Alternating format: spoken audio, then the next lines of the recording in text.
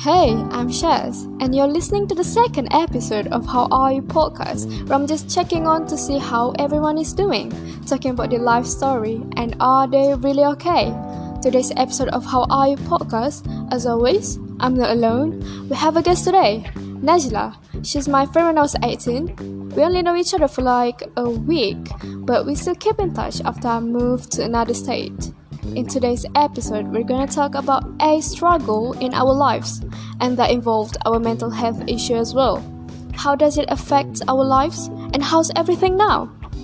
Also, we're going to have a conversation in the Malay language. Stay with us and keep listening.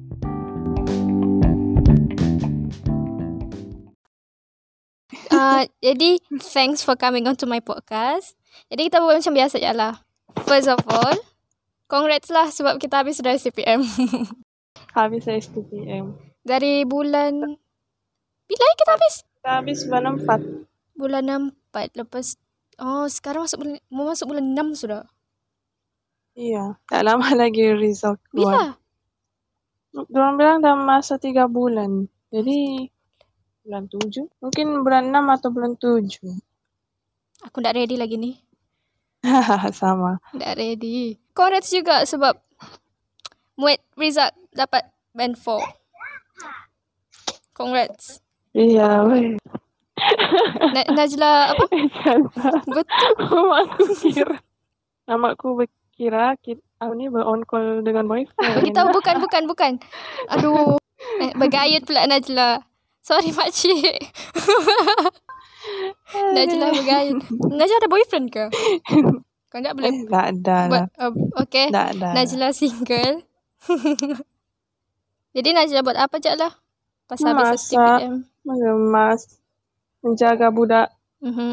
Budak umur 9 tahun yang perangai macam 5 tahun. Dapat gaji? Lampau manja. Atau family? Gajinya family.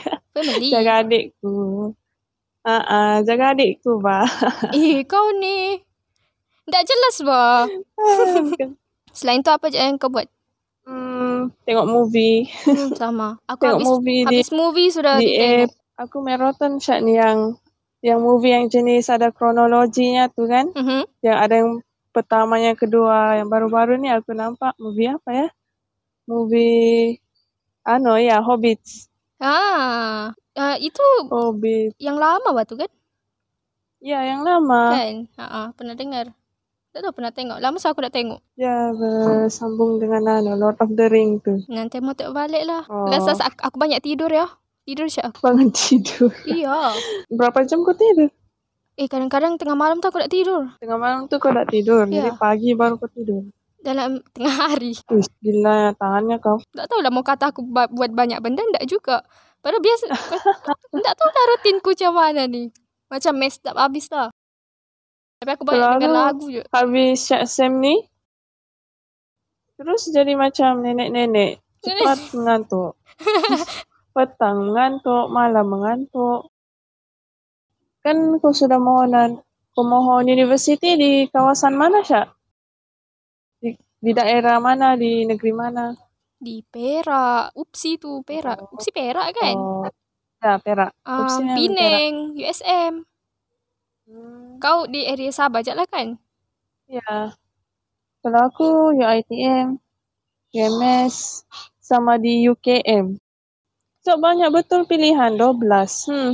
Betul. Kamu tahu macam 3 hari kah baru aku baru siap aku Sama lah. Mau dekat berminggu pikir, tu. Memikir. Mau isi apa? Ya. Dah isi penuh rugi pula. Iya. Siap macam-macam lah isi. Macam-macam betul sama lah. Aduh. Jurusan kita 4 Syak. Tapi dia punya pilihan 12. Tak pening kepala. Dibagi banyak-banyak. Tak supaya batu. Kalau kita tak dapat satu universiti, boleh ada lagi satu. Backup. Kalau di reject lagi, ya ada backupnya lagi. Oh gitu kan? Betul lah. Yeah. Lama sudah otakku nak berfungsi ni. Lama sudah nak sekolah ni. Rindu pula. Kan? Rindu pula. Aduh. Yang jeleknya terpaksa pakai mask tu lah jelek. Awal-awal masuk macam free lagi. Last mau sentuh kawan pun tak boleh. Tapi aku sentuh je. Betul tu. Gitulah. Tapi macam boleh sentuh kalau dia sehat. Tapi kalau dia sakit tu itu jarak-jarak sikit lah. Tapi sentuh juga. Bebal Anti COVID. Jadi kau sekarang? Okey dah, okey sikit. Sebab yalah aku sebelum SPM. Kau pula sebelum habis form 6 kan? Macam yalah. Aku faham juga memang struggling habis lah. Lagi-lagi mau dekat exam memang mau habis form 6 sama time first masuk tu lah macam lain stresnya. Lain betul stresnya. Lain ya, betul. Faham je aku.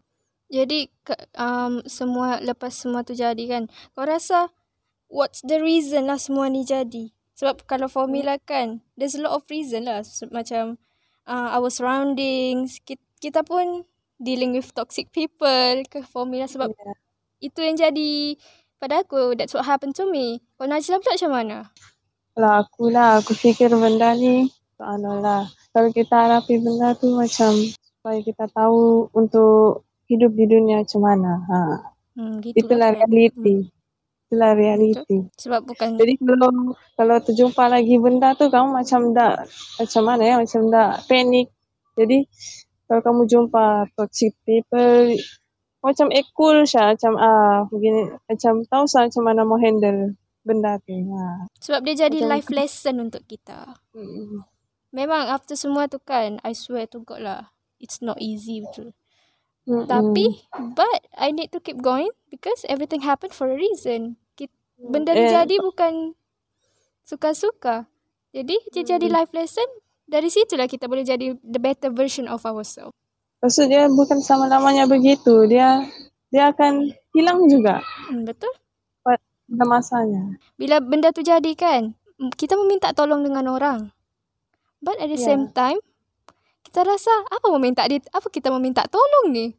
Lepas tu, kalau kita minta tolong dengan orang pun, orang boleh buat apa je? Seriously. Betul. Orang boleh buat apa je dan kita macam dia macam ada solution. Betul. Itulah kita jadi down gitu. Time aku kena tu aku memang betul-betul aku tak kisah orang. Aku macam tak ada perasaan. Orang olok-olok aku ke, orang cakap-cakap pasal aku ke. Lantak ada orang lah. Sebab aku macam tak ada perasaan time tu. Bukan memang tak ada feeling lah time tu. Sebab diri sendiri pun kita tak faham. Kita sendiri tak faham. Yang kita hadapi masalah dalaman bukannya luaran. Betul. So, ramai orang baik-baik fikir masalah luaran. Semuanya kena ada sebab yang rasional.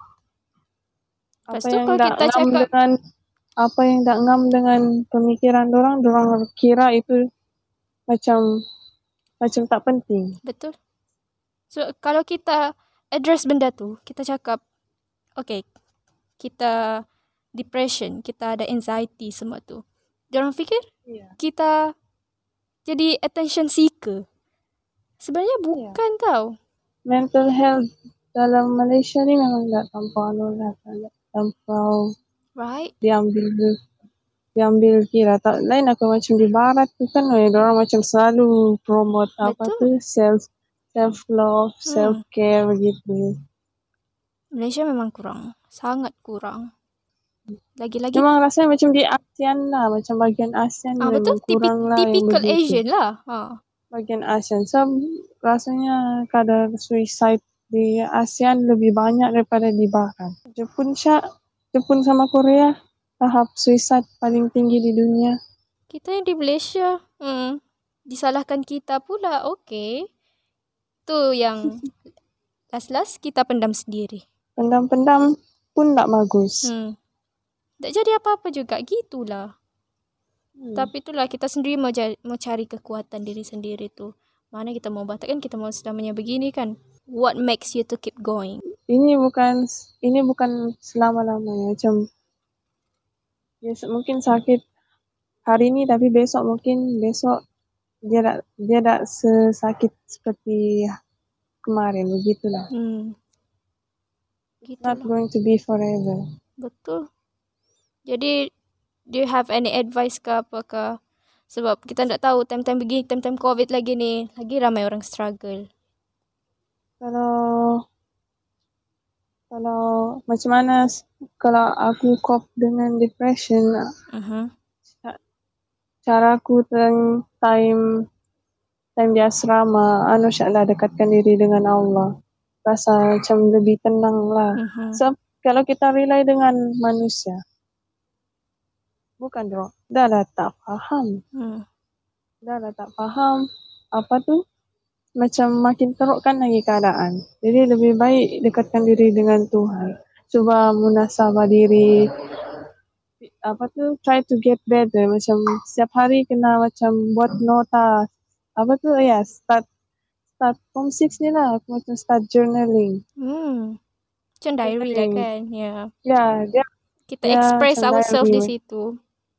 Kita tulis setiap hari apa kita buat, apa yang kita fikir. Macam sebab kan depression ni datang daripada kata-kata kita yang kita tak boleh luahkan dalam hati. Gitu kan. Kita pendam. Jadi journal tu boleh macam ringankanlah sedikit beban kita. Macam kita boleh luahkan apa yang kita tak boleh luahkan ke journal tu. Gitu. Betul-betul. Tu je lah. Sebab dari kita je lah semua tu. Macam kita tak boleh dapatkan terapi kan. Kita boleh start journaling lah. Macam kita buat self-note. Macam kita boleh bagi tahu diri kita sendiri. Macam stay strong. Kita sendiri yang kena support diri sendiri. Ya, kita sendiri. So kita, kalau kita sudah di surrounding kita full of toxic people lah. Dia ada banyak cara jugalah mau cope. Dan setiap orang kena cari caranya yang tersendiri lah begitu. Setiap orang lesson they need to learn by themselves. Syaza? Macam mana Syaza cope dengan depression? Macam Najla juga. Tapi okay, I'm glad lah sebab aku pindah kan. So I'm not surroundings with those people anymore. So I meet new people. Diorang pun bagi good vibes to me. Macam diorang pun treat me good. Aku pun macam, wow, this is so alien to me. Sebab aku tak pernah rasa benda tu. Sebab aku tak pernah, macam tak pernah dikelilingi dengan orang-orang yang supportive. Vibe, positivity. Diorang pun macam support juga. Macam, tak ada bagi kata-kata down. Tak ada macam mau jatuhkan sesama sendiri. Gitulah. So, lagi semangat lah. Lepas tu, slow-slow lah. Dia bukan drastik pun benda tu. Itu. Ada macam, satu hari tu macam rasa, rasa juga. Tapi, tak teruk macam sebelum ni. Instead of giving sokongan, dorang beri ejekan. Betul. Benda boleh cakap positif kot. Dia replace benda tu. So yeah, that's it. Thanks for making your time for me, Najla. Truly appreciate it. Thank you sebab ajak Najla jadi guest. Alright. Bye. Bye.